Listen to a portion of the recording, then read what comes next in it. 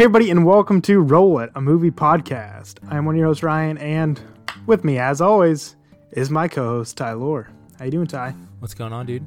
We kind of had a double feature this week, but we're mainly focusing on the 2020 film Mank, directed by David Fincher, written by his dad, Jack Fincher, starring Gary Oldman and Amanda Seyfried, and is based on the writer Herman Mankiewicz, who is the screenwriter for Citizen Kane. And that's what the movie's about, is his process of writing Citizen Kane, and we'll get into the summary later. But because of its content, I suggested we watch Citizen Kane in preparation for Mank, so we kind of had a double feature, and I'm going to ask you, Ty, what you thought of both of these films. You can go Mank first, Citizen Kane first, whatever you feel like. All right. Yeah, so I know some people might be a little up in arms about this, but I had never seen Citizen Kane before, which, if you don't know, is like regarded as the greatest film in the world ever. That's what they say, not me. No, it is. It's a really solid movie. So I loved it. I thought it was great. First time watching it was awesome, and then I went right into Mank the next day. So I watched Citizen Kane one day, went into Mank the next day, and that's the way you got to do it. I think that's the best way to watch this movie. Mank is phenomenal. Watching both of them back to back like I did, there were times where I had to remind myself that Mank is a new movie because of the way that they did it. It just flowed just so much like Citizen Kane did, and I really enjoyed that a lot. But I thought I thought it was a great movie. I really enjoyed it. I loved the style of it. I loved the editing. I loved everything about it. I loved the feel of it. We can talk about the casting a little bit, but Gary Oldman, I think he played the role well. I don't know if he looked the best for casting, but I'm sure we'll get into that. And I just thought it was all around a great movie. One of my favorites so far that we've done this year, I think, because for me, it rode the line like, it was in my wheelhouse. You know, I like documentaries. I like stories that are based on true events, and going from Citizen Kane, which, you know, we talked about before we recorded the podcast, kind of dabbles a little bit in both the fiction and nonfiction worlds, to a movie that kind of does the same, but it's a little bit, it's more real. It's more, than Citizen Kane, but they're along the same lines. Right. And it's the same feel, so it's the same storytelling, which I loved. I thought that was genius. So all in all, I thought it was a great movie. I thought it was excellent. Super happy we did this movie this week. I got to be honest, I wasn't too sure I would like it too much because I was like, black and white flick, you know, about old time Hollywood. How fun can this be? And dude, it was crazy. I loved it. I'll give it 9 out of 10. What about you? What do you think on it? This is, and you'd seen Citizen Kane before, obviously, but it's been a while. But I thought that recommendation to watch Citizen Kane first was a great recommendation. I recommend everybody do that before they watch Mank, just to refresh. But what did you think of this movie? Yeah, so I'm definitely glad I decided to watch Citizen Kane first, and then we both did. Because I probably hadn't. It's probably been, I don't know, 5 years or so. Something like that since I watched Citizen Kane. So I could have got a lot of it or some of it or whatever, a lot of the tie-in and stuff like that. But I'm definitely glad it was super fresh in my mind, because going in before I saw Mank, I thought it was going to be far more based on the, cause I try to go in without knowing too much about anything, you know? Mm-hmm. So I kind of thought it was going to be more based on the actual writing process and the production aspects of it, and more Wells would be in there more and stuff. But I think it was I was done super well the way they did it. I just wasn't expecting it necessarily to be like that.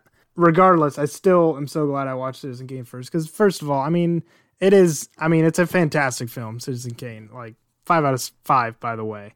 But we always have different scales for ranking movies. Have you noticed that? Yeah. I try to stay 5. I try to stay on the 5 scale. I know. I feel like I always and you try to stay on the 10 scale, and you always go to the 5 scale. And then if I go to the 5 scale, you just decide to go 10 out of 10 on it. But yeah, 5 out of 5 for that one. It obviously stands there as one of the greats of all time for good reason. But yeah, Mank, I really like this. Some people, I think a lot of the criticism, it was boring, and I can see why some people would think that. If it's just not up your alley, I get it. But I mean, it was up my alley. I really enjoyed it. I love the style, like you said. I just think it worked really well, setting that old time, kind of set as an old timey movie. But yeah, I think, and like, we'll get into this, like the actual movie making aspects of why that works well. But you can tell this was shot for black and white. It's not like they shot it for color and then just put a black and white, over top of it. It was like all the lighting and the shadows work so well. It's just perfectly shot, just gorgeous on that level. Dude, the cinematography in this movie was amazing. Very good. Yeah. But other than that, I did like this. I just enjoyed this, the way the story was told, and this, I don't know, it was just interesting right after watching Citizen Kane to get this, inside look at exactly, or not exactly, but kind of what went down and why one of the greatest movies of all time got created in the first place. And dang it, I'm glad that Mank didn't back down. Say what you will about him with whatever, maybe, ruining friendships or whatever like that. But dang it, I'm glad he went through with it, because Citizen Kane is great. Yeah, Citizen Kane is amazing. It's such a good movie. Such a good movie. So, I guess now I'll do the summary, and then we'll go from there. Yeah, let's hear it. All right. In 1940, screenwriter Herman Mankiewicz is recovering from a car crash when he is contacted by wonderkind Orson Welles to write a script for a new project which Welles was given full creative control of by RKO. Herman, or Mank, gets to work on it and dictates to his new secretary. Flashback to 1930, where Mank makes up screenplays off the cuff with a writing group, and in the process meets the actress Marion Davies, and becomes friends with her and her husband, newspaper tycoon William Randolph Hearst. Back in 1940, Mank gets feedback that he was taking too long and his story is too jumbled. Then he really digs into the story. In 1933, Mank is at a party with Hearst, where he is clearly outnumbered in terms of political leanings with regard to the gubernatorial election coming up in 1934, with the Hearst-backed Republican taking on Upton St. Clair. Mank's studio, MGM, even creates fake election reels in support for the GOP candidate, much to Mank's chagrin. In 1940, he finishes the screenplay, but various people come to plead with him to change it, knowing the comparison to Hearst was obvious and that it would hurt him and Marion in the process. Sinclair loses the election in 1934, which, along with the election reel director committing suicide, pushes Mank over the edge, and he goes to a Hearst party one night and lays into Hearst for abandoning his ideals. With the script done in 1940, Welles visits Mank with the offer of a buyout, but Mank wants credit instead, thinking that this is his best work ever, to which Welles is not too pleased. But in 1942, both Mank and Welles received the Academy Award for Best Original Screenplay for the film Citizen Kane. End of movie. Even though Welles didn't write, which I think he did. I think he sure probably he did the rewrites or kind of edited here and there. Yeah. But no, I mean, obviously it was pretty much Mank. Yeah. I mean, and the the story, Citizen Kane has been the dialogue, I guess, is almost verbatim as Hearst talked. And that would be something obviously that came from Mank. Yeah. Yeah. No, I think it's pretty clear. The meat of this is obviously from Mank. And then, you got your Orson Welles flourishes. And that's not to take anything from Orson Welles. Orson Welles still directed, starred, and produced, I think, or helped produce it. I think he was the executive producer, yeah. Yeah, I think one of the producers. Yeah, that's not to take anything away from Welles, who, still obviously left his mark on the film. And especially, he was only freaking 26 when this came out. I know. Come on. I know. It's insane. That's our age. Yeah. Sometimes I think about that, and I'm like, Orson Welles made Citizen Kane when he was 20. By the time he was 26, I'm 26. I haven't made the best movie of all time. I haven't even come close. I haven't made the second best movie of all time. Yeah, we haven't even made a movie. Yeah. But yeah, so and I thought that was an interesting thing to put into the movie, this kind of spat between them, which happened. But the freak out with Orson Welles there. Just an interesting thing to put in, kind of it just seemed not really out of place, but just kind of extra. Yeah. I get that it was part of the story, and that's the way things shook out. But I don't know. It seemed like It seemed like, hey, we need a little bit more drama with this. Yeah, and it seemed like a dig at Wells, which I'm maybe a justified dig at him for trying to get out of there without giving Mank any screenwriting credit. Right. I mean, and that's kind of shady in itself, but I guess if they had a contract already drafted up, so. Yeah. It just comes off as Wells being just I guess it comes off as him being kind of this total showman with no brains behind the project at all, when I don't think that was true. Right. Now, he definitely deserves credit for, well, not only the acting, but yeah, like you said, I'm sure he had some play in the rewrites. I'm sure he added a little bit of his own twist on there to make it more theatrical. Yeah. And he still was the director, which is, kind of important. Yeah. Exactly. But yeah, I just thought that was starred in the movie. And star. Yeah. So I guess what do we want to just start by talking about the actual filmmaking itself and its style, which I think is a big part of this film's allure. So if I was a betting man and I just got done watching Mank, I would say that maybe David Fincher wanted to be so authentic with it that he might shoot it in film. There were definitely some times where I saw throughout the movie where I was like, yeah, that was probably on film. I'd be wrong if I bet it was on film. It was not shot on film. It was shot in 8K, digital. Which is the highest tech possible. But they brought in some. I was actually reading an article on IBC.org that was an interview with Fincher, and I think I said Pincher earlier. But, I don't know. I don't know. If you heard me, you know what I mean. But they use some sophisticated designs to give it that film noir look, like it was shot, in the 40s, like when Citizen Kane was shot. And like I said, if you watch these back to back, kind of like we did, it seems like you could cut scenes and place them into Kane, and obviously it's higher definition. The picture's a lot more clear, and you have a lot more dynamic cinematography. But as far as everything else goes, the lighting, you know what I mean?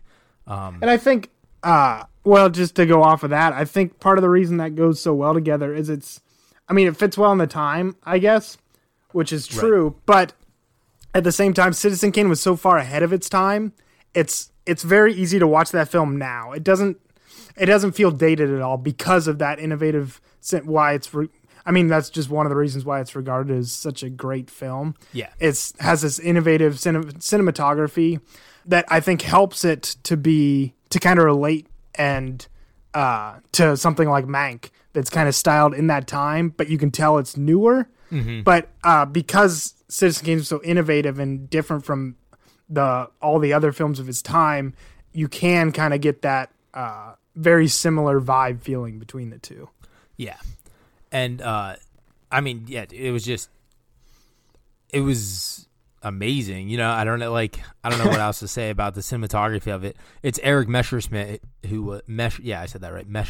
Messerschmidt, who was the cinematographer about it. And in this interview on IBC.org, they talk about the film look, that he loves the film look and everything like that, and he wanted to bring in some of those qualities from shooting in film and the film stock and everything like that. Then he acknowledges, obviously, the downfalls of shooting in film, because as much as those he says here, as much as those qualities that he loves, he says, but you're stuck with those qualities, making it difficult to deviate from them if they aren't exactly what you were after. Yeah.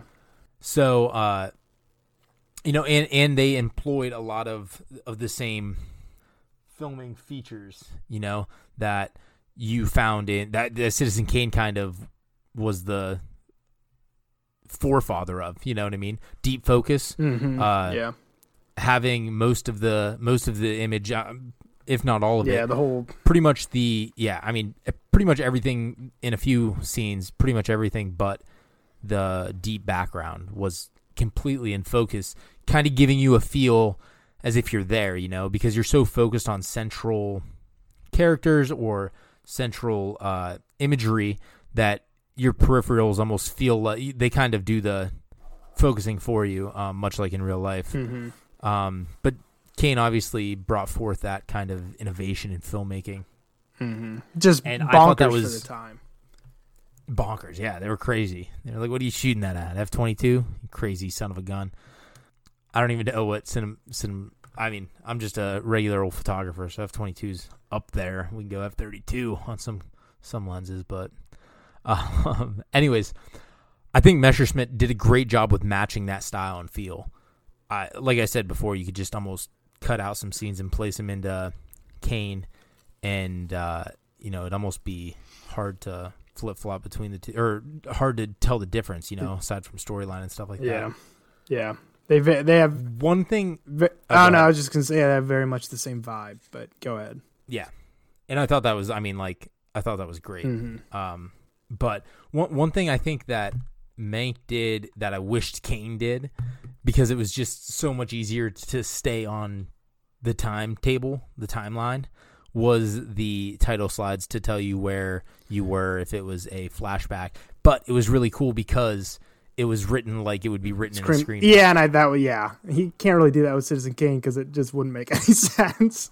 Well, right. But yeah, I get what you're saying. They could just put he could have just put a black screen and be like 1976 or not right. 1876. Well, they wouldn't have 1870 something. Yeah. But yeah, wasn't that there for when he was a kid? Didn't that pop up? I feel like it did. Like it said 1877 or something like that. It might have said the town, but it didn't all the time. You kind of, it was pretty fluid. Yeah. You had to, yeah, and at times it was in Citizen Kane. Now we're kind of doing the same thing as we're criticizing Kane. It's meta-tie. But in times in Citizen Kane, you would be in the future or after Kane had died, talking with his old friend Leland, mm-hmm. and it'd be the reporter talking to him, and then other times you would flash back to him. It was very fluid because it wasn't a straight timeline of like, this is Kane when he was younger, this was him in his 20s, this was him in his 30s, then he went for political office, then he had this affair. Mm-hmm. It was very just jumping around, but by the end you got all the pieces and it clicked so well that you were like, this is a very sad man. Yeah. And that's why he buys a lot of statues. That's why John Houseman was like, yeah, this is like garbage. He's like, this is a jumbled mess. Nobody will ever keep up with this. But it works obviously. But you get what he's saying. Like you could kind of see his point. And in 2020, Citizen Kane works obviously and it worked for the time. But in 2020, you see something with like a jumbled narrative like this, or something like Pulp Fiction or something. Some kind of non-linear narrative, and you just kind of like, oh, that's just a thing now. But at the time, he reads that script and he's like, what? Yeah. Well, and they were so used to like theater plays. Yeah. They were like that. Now this nobody would be able to keep track. Yeah. So did you like all the kind of extra stuff they put in? Like, and I'm thinking I know the answer, but like the little irregularities, like you see like the cigarette burn in the film, and they do the all those added irregularities, and they do the fade outs very much in the time period of the 40s style movies. Like they fade out the light in the room. Did you like all that? No, I didn't like it. I loved it. I knew that was coming. That was about as cheesy as the fade outs. No, I think, yeah. I think that was just another nod to Kane, and I think it worked really well for this because since the storytelling was so much of the same, it was so much of the similar fashion as Kane was. I think it was just like a nod to Orson Welles because, as much as the film, like we talked about a little bit earlier, ends on that sour note of throwing a little bit of drama between Welles and Mank, it does give him a lot of nods throughout this whole film. Oh yeah. I mean, like you said, like you can despise him all you want for maybe being a little greedy with not wanting Mank's name on the credits or whatnot, but he was 26 years old and making the best movie. Or he was 26 years old and making a movie that'll last forever, probably. Yeah, end up being one of the greatest of all time. And yeah, I don't think you can look at the rest of his like filmography and be like, no, he was when he didn't try to steal the writing of somebody else, he just made garbage, which it's just not true. He kept making good stuff for a while. Very, very false. But but it still worked. I mean, that's the way it happened. So I mean, I get why it's in there. And I like the nod, like when he I don't know if that's true or not. I doubt it is. But when he flips out and he's throwing all that stuff, and then Mank's like, oh, Kane needs to have a freak out moment. Yeah, I was like, yeah, that's pretty freaking convenient. And it is funny too because in Kane. In Citizen Kane, that spot, like, that was almost out of character from what you'd seen throughout the entire movie. Yeah, because he was so calm and just like matter of fact the whole movie, and then you see him have all this emotional outburst. Right, and Hearst was very much portrayed as that same figure in Mank. Yeah. Even after Mank's blow up at him at his own house, he just slowly walked him to the door. Calls him a cab. Talked about calls him a cab. Slowly walks him to the door and tells him about the organ grinder's monkey. What is the which that was in Citizen Kane too, right? Am I not? It was in Mank. It was in Mank twice. That might be what you remember. And he mentions it at the beginning of the movie. Mank does. And then at the end, it comes back. That's right. Yeah, I don't think it was. Okay, yeah. See, the movies are too similar. I'm just mixing them up now. Just making stuff I had up. my notes. That was I had that in my notes that was another nod to Welles, but that makes sense, more sense that it was just kind of in my head because of watching it the night before and then running them together. But I think that whenever I was watching Citizen Kane and that scene happened, I was kind of like, well, first of all, I was like, what a one take. Like, you know what I'm saying? Because, like, if you screw that up, nobody wants to reset that set. Yeah, that was a one and done. Yeah, you got one chance at it. And apparently Welles cut his hand during that scene and kept going and later said that he was just too overtaken by the character, which I find is funny because he's a 26-year-old trying to play a 70-year-old and his mannerisms were not that of a 70-year-old. No, it was pretty clear that he wasn't a 70-year-old. But yeah, hey, I digress. Do what you can. I thought, besides when he was super old, and you see those hallway shots. They of him aged him so well for 1941. They aged him super well. I don't want to get too much on the Kane, but yeah, they did it super. Like when he plays a friggin' like a middle-aged or older middle-aged man, like that, it's good. It's really good. Yeah. And they do it because everybody's obviously aging and de-aging. So, yeah, it's fantastic. But anyway, I digress. Yeah. This is not the Kane movie podcast or the Kane podcast. Yeah, it's a story for another day. Yeah. But going back to that scene where he does just like throw that, oh, there needs to be a blow up in this script. I almost think it was kind of funny because you're just kind of like, well, that wouldn't make sense. And then watching Citizen Kane and knowing how I felt about it, I was like, yeah, it doesn't. But it's the one more speck of drama, added into it. What did, we talked about aging a little bit here, and we talked about this a little bit before we started recording too. What do you think of Gary Oldman in this movie? I mean, as usual, I think Oldman's a fantastic actor, and I think he puts on a great performance in this. At first, when I did the math, I was like, all right, so in 1933 or 1930, he's going to be like 33 years old. Gary Oldman does not look like a 33-year-old, doing the math in my head. But then, you look up pictures of Mankiewicz, and he doesn't look great for his age, and that's when you factor in a lot of alcohol. Yeah, exactly. And that's why I said, and like when I wrote my review in Letterboxd, I was like, yeah, so it's kind of hard to believe that he's a 33-year-old or whatever, mid-30s at half of this movie. But at the same time, like maybe that's the point. Maybe Gary Oldman was the point because to make him look so old because of that alcoholism. Yeah, and we're talking Prohibition. They're not drinking light beer. You know what I'm saying? Yeah. They're drinking the stuff that makes you blind.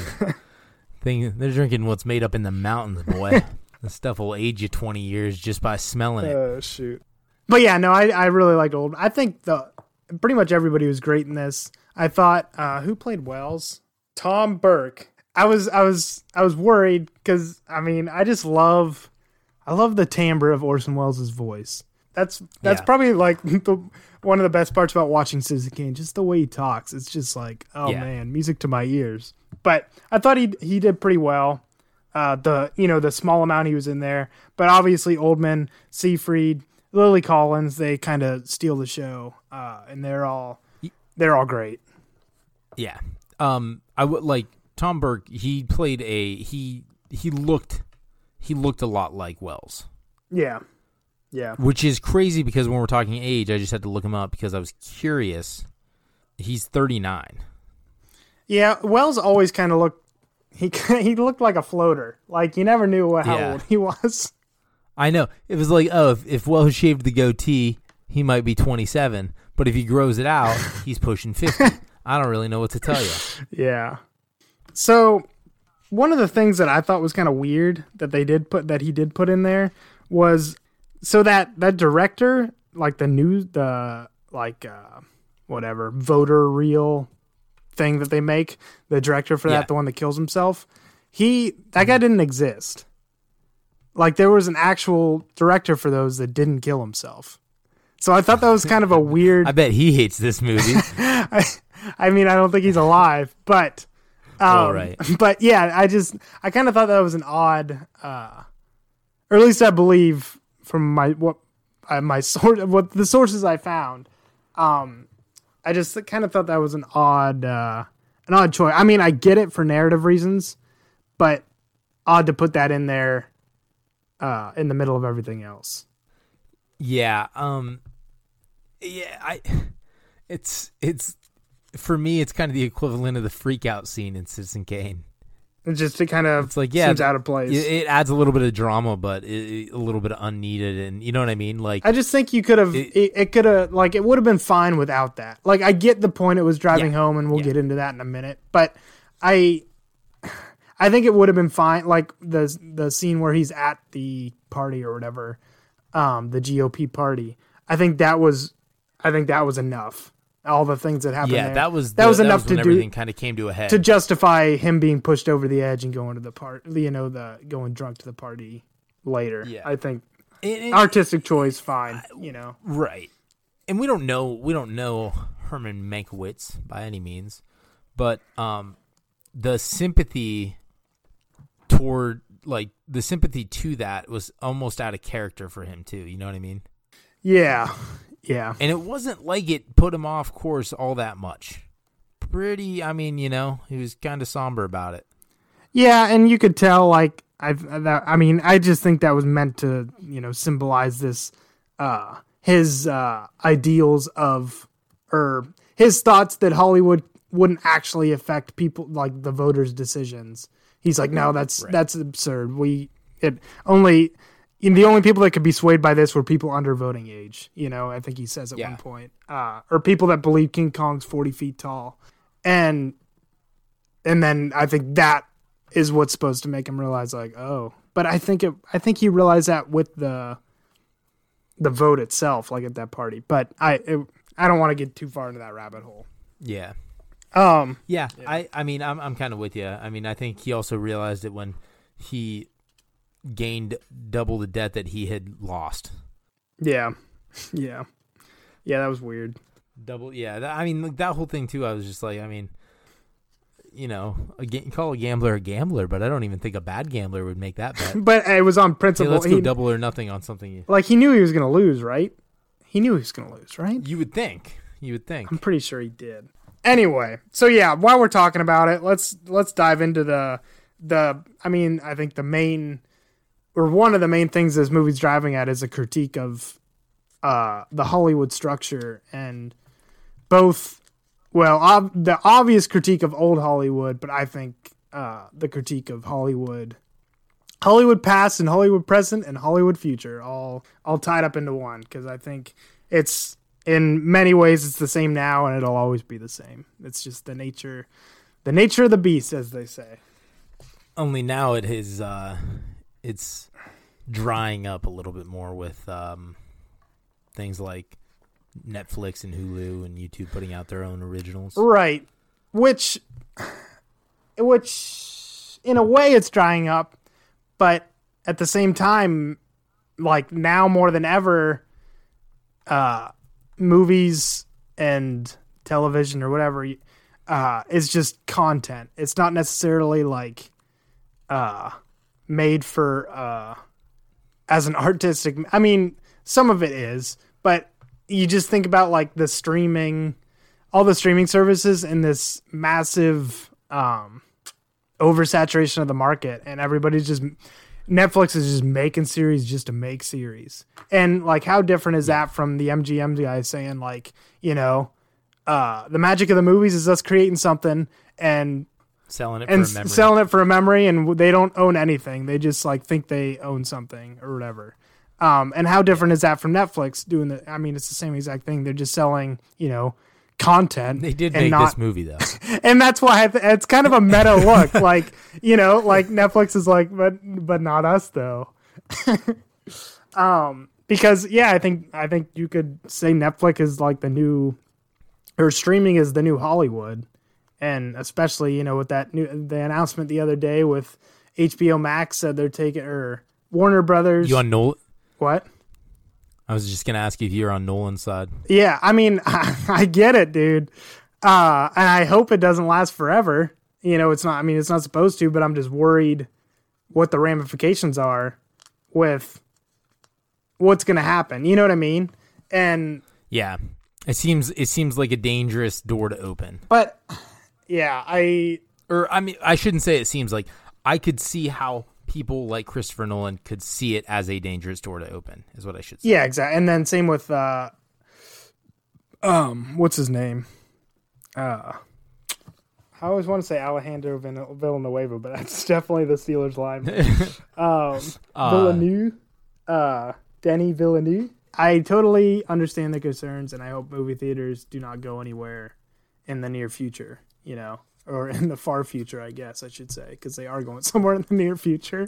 But yeah, it's just it's interesting that things are shifting, but at the same time, like now, like Netflix and Hulu and whatever, HBO, Disney Plus, it's the new Hollywood.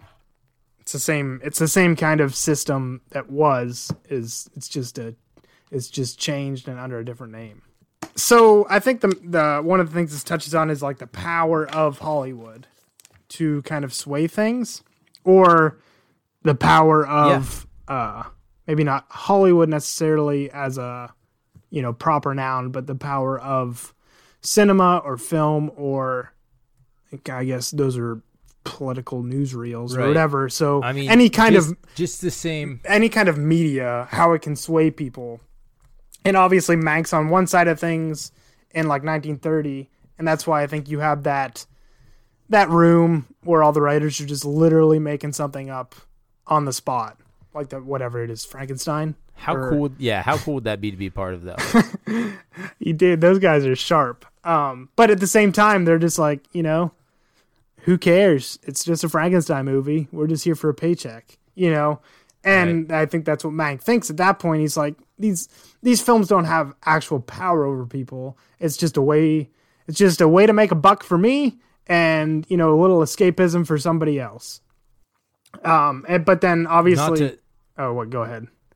I was just gonna say, not to continue to go back to Kane, but it mirrors Kane's view of newspapers. I think it would be fun to run a newspaper. Yeah. And then by the end of it, it shows that it's a powerhouse bigger than he anticipated it to be that can help form the opinions of the public. Yeah. The same way that Mank slowly learned that Hollywood is a bigger influence than he originally thought. Yeah, it's just a long arm. It's like the, extended arm of the power structures to be. And there's that line in Citizen Kane where I think it's his wife. They're like the dinner table, and she's like, "No, well, they'll believe." Cuts her off. He says, "They'll believe whatever I tell them to believe." And I mean, obviously, you can see exactly where that line comes from here, with Mank's disgust with what's that guy's name? Thalberg. Was his the first time he uses the only people who will believe that are the people who think that King Kong's 10 stories tall and no. I'm thinking of Meyer. Is his main? You're LB. Yeah, LB right? Meyer. Yeah, who was the chairman of MGM. But yeah, so I think that was those. It's like him and Hearst are kind of the ones that are pulling all the strings and kind of telling people what to believe, whether it's through the newspaper like Hearst, or it's through the money he finances, or the money he shuffles to the movies to do whatever they tell him, whatever he says to do. Yeah. What'd you think of that little nod to Leo the Lion, though, huh? He says that's the only star is Leo the Lion. Yeah, the only star in MGM is Leo the Lion. Yeah. Don't you forget it. And me. And me. That was under his breath, though.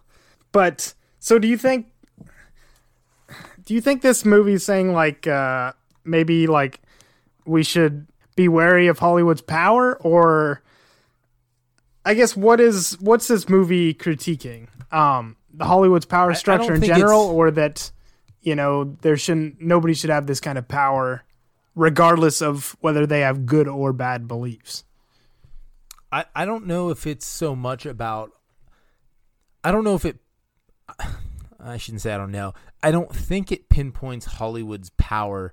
I mean, that's a dumb way of saying it. It definitely pinpoints Hollywood's power, but I don't think it's making a statement about only Hollywood's power, if that makes sense.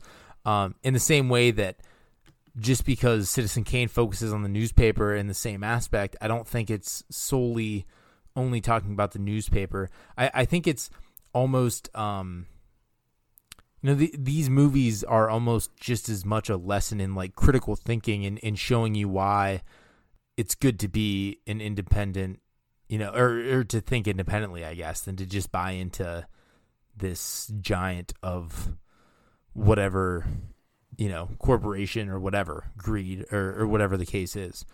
I think that's the quote unquote monster of it. You know what I mean? Yeah, I would largely agree. I think there's like the thin line between what if this film's saying, be careful how you wield this, the old Uncle Ben line with great. I was just gonna say not to bring another movie into this episode, but have you seen the OG Spider-Man? With great power becomes great responsibility. That kind of thing. Like, be careful how you wield this, because you'll get a lot of people to believe whatever you put in front of their faces. That can either, meld their minds consciously or subconsciously. Or if it's saying like, no, nobody should have, there shouldn't be any like conglomerate or industry that has this much sway regardless. I don't know. There's a fine line there of those two options, but I think it could be saying either one. Yeah, I mean, I think it's definitely showing you. Well, it's kind of funny. It's ironic that we're talking about what this movie's trying to tell you what to do when this movie's trying to tell you not to let media tell well, you what I to wouldn't do. take. I mean, I get what your point. I think it's more of a. This isn't telling you what to do. It's telling like Hollywood, like, stop it. Hey guys, right. like maybe Hollywood shouldn't exist in the form that it is in, which I don't think will ever not be in that form, regardless of politics or however it changes. I think it'll always be run, give or take, the same way. You know, you'll always have this power structure and this, you know, hierarchy or system of control and you know, influence. Yeah, and if you don't, it's just going to be broken down into little minions of that, like we had talked about with the streaming services. Yeah, the streaming services are going to become the new Netflix is going to become Warner Brothers, or Hulu's going to become MGM. Yeah, I mean, I don't know if those ones, you know, MGM or Warner Brothers or whatever, will actually be done. But obviously, like Netflix and Hulu and HBO Max, they're gaining more and more traction of becoming, you know, a studio in and of themselves. For sure. I mean, they're dumping millions and millions of dollars into that. And that was, I don't think you did this consciously, but your little dun is the same thing, like the Netflix. Whenever you turn it on, it's very, very sly little. Must have been subconscious pun. Yeah, nice little pun there, Ryan. Tip of the hat to you, sir. But yeah, so I think that's like either, and that's why I mean, obviously this had to be released somewhere, but it's kind of funny that it was released as a Netflix film. But I think even because this is very much in like a condemnation of movies as content to be just like sucked up by the masses, you know. But I think this is, you know, you can kind of take that correlation, even though it's obviously a critique of old Hollywood. The correlation's there where it's like, you know, these new streaming services or whatever, this new form of Hollywood, whether it be in the physical location or not, is just going to be the same thing. Right. Whether it's broken up or in different places or whatever, it's still the same. Yeah. It wields the same influence and power, and you know that's probably not a good thing, or it's a dangerous thing. You'll never be able to kill the beast. It'll just just keep growing its head back. So yeah. It's a dangerous game to play, I guess, according to this film. Yeah, and I mean, I definitely think that's something that it was trying to highlight for sure. Yeah, definitely. Did we talk about the organ grinder's monkey, or did you mention that as something we wanted to talk about? We mentioned the organ grinder's monkey as the phrase, but we didn't mention the symbolism, I guess. Yeah, I guess so. Yeah, of it portrayed through Hollywood, but I mean, we kind of did the same. Yeah, I mean that's pretty much what we've been talking about. But like, so like Mank is supposed to be the monkey, and you know Hearst or whatever powers that be that are, you know, the big wigs, I guess we'll call them. They're the organ grinder, the man. Yeah, and the monkey thinks that he has control. He thinks he can do what he wants. He thinks that he can just stop. Every time he dances, the music plays. Yeah, he thinks that if he stops dancing, then the organ grinder will go. Organ grinder will starve, and the organ grinder's kind of at the will of whatever the monkey wants to do. But I mean, that's why Hearst tells him it, is because he's like, no, you know, if you don't play the game, if you don't dance the way I want you to dance, then you don't just get a new monkey. You don't get another. You can't just go to a different job or, you know, do a different dance. We just old yeller you and get a new monkey. But yeah, so I think that's the comparison that's being made, and which is apt because obviously the film ends with it saying that Mankiewicz never wrote another film again and never had credit for another film. So, yep. I mean, you can tell. I mean, Hearst got the. I mean, neither of them got the good end of the deal, I guess. I mean, in looking back, of course, you can say, you know, Mank was the writer of like one of the greatest films of all time, but I mean, he never got to write again, and of course, this movie didn't help Hearst at all. So, but his family is still one of the richest families in America. Yeah, I mean, they're. I'm not shedding a tear. I don't think he did too bad. I'm not shedding a tear for hers. No, definitely not. You kind of you feel bad for Davies a little bit because, like, you know, she was friends with Mank, and then he kind of threw her under the bus, and he says that a few times. Like, no, it's not about her; it's about him. But at the same time, he's kind of friends with both of them, and he's just like, all right, now you're gonna play like a dumb. A talentless actor in this movie that I'm writing.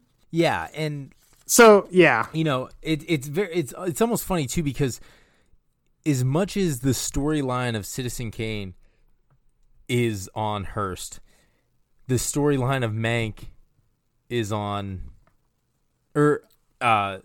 Sorry, let me back this up. Citizen Kane's storyline is reflected in both Hearst, which the movie was written about, but also in Mank. Am I making this clear? I don't think not really. The relationships are almost paralleled in Mank and Citizen Kane, even though Mank was writing about Kane's Mao relationship, basing it off of Hearst's. It's this weird love triangle. Oh, I see what you're saying. Which, I mean, in my notes, it's clear to me. It's so like the relationship between Hearst's wife and Mank is almost reflective of the relationship in Kane with Kane and his wife, with the singer. Yeah, with the girl. How in the end of Kane. Obviously, it blew up and bit him, and in the end of Mank, it obviously kind of blew up and bit him too because he had lost this friend that he had, kind of held so dear. Yeah. And that same relationship was kind of mirrored, which I thought was interesting because the writer had the same relationship, almost like the writer had a parallel relationship as the one that he was writing in the movie. Yeah. No, and I mean, obviously that's like one of the first scenes in this was when he sits down and now I can't remember who says it, but I think it might be John Houseman says it. He says, "Write, you know what they say, write the story you know." Right. And that's obviously what happened. Just like you said, in so many ways, obviously his relationship with Hearst to get the inside look at his life, but also his own relationship with these people kind of affected what he put into the story. For sure. So I guess on that note, do you think is Mank like the hero or the villain, or is he like a good guy, bad guy in terms of like that he did this, the way he acted in various ways, or is it just he's all of the above? It's complicated. Yeah. Yeah, I think it wasn't exactly not slimy that he kind of did that and threw the people that were supposedly his friends under the bus. But man, at the same time, I'm glad he did. Yeah. I mean, like, in that scene where he's like, she says, if this doesn't get him and Marion Davies are talking. She's like, if this doesn't get made, I hope you forgive me. And he says, if it does get made, I hope you can forgive me. And I was like, man, I'm glad she had to do the forgiving because this movie is so good. And I think too, I really liked the fact that, I mean, when LB blew up, when Mank blew up at that dinner and LB yelled back at him when it was just LB, Hearst, and Mank. Mm-hmm. And he's like, you know why he's been paying half your salary? Because he likes the way you talk.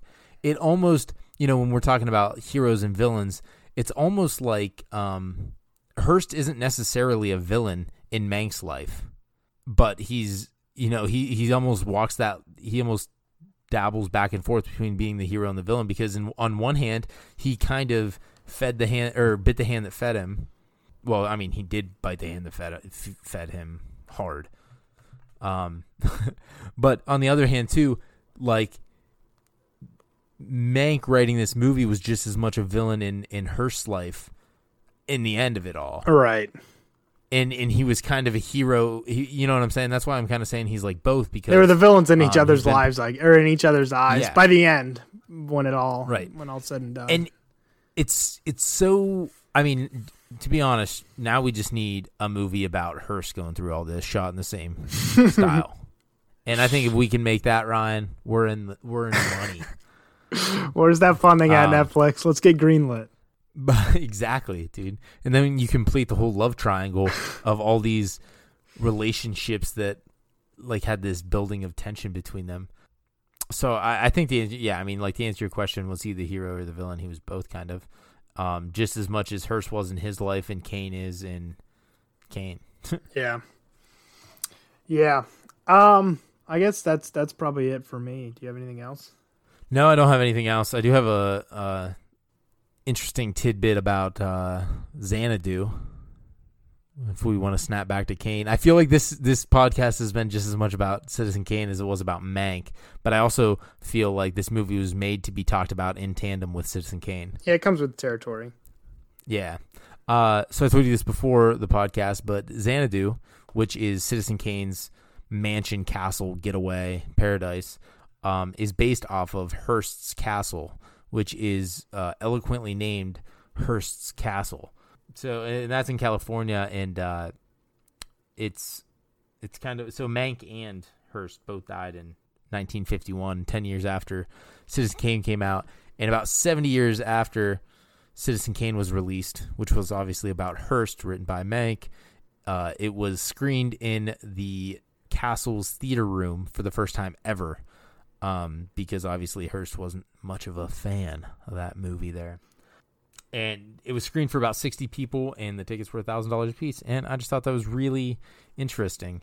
And if you thought the movie Citizen Kane showed Kane as a overwhelming spender of very elegant things for no reason, look up some photos of Hearst Castle, because dang, it looks like a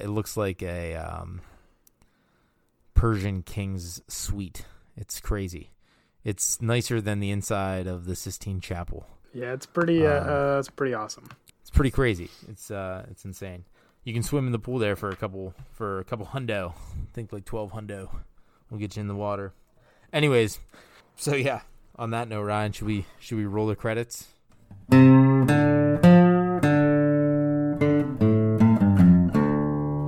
So, Ty, what are we doing next week? Well, since it's going to be a few days before Christmas when the next episode comes out, we decided to go festive. We're going to be doing the 1988 John McTiernan film Die Hard, starring none other than Bruce Willis. 40 stories, 12 terrorists, 1 cop. So yeah, we have that to look forward to. Yeah, and I'm sure the conversation will come up whether it's a Christmas movie or not, because that comes up every year. But hey, throw a little controversy into the mix, see what happens. Yeah. That's why we're doing it Christmas week. So yeah, so that's what we'll be back with next week. What else, Ty? Where can people stay up to date with us, Ryan? So you can find us on Twitter and Instagram. We're at Roll Up Podcast on both of those. And then if, you want to do a little longer conversation with us, you can email us at rolluppodcast@gmail.com. Yeah, so stay in touch with us, any of those places. Suggest films, talk about films we've already covered, what your thoughts were on anything we've covered, what your thoughts were on Mank, Citizen Kane, whatever you got. Shoot it our way. We'll talk about it. And I think that's all we got this week. If you're like, wow, I just listened to you guys for an hour and I want to hear the same thing, but in a condensed version, you can follow us at Ryan Ernkoff and Ty Lore on Letterboxd. Ryan posts a lot more often than I do, but I'll get there eventually. Yeah, I think my username is what? R Ernkoff? RJ Ernkoff? I don't even know. If they just look up Ryan Ernkoff, he'll pop up, right? Yeah, I think if you just search either of our names, we'll pop up, I guess. But yeah. Cool. All right, man. Well, on that note, I'll see you next week. And Rosebud. Yeah. Rosebud. Figure that one out.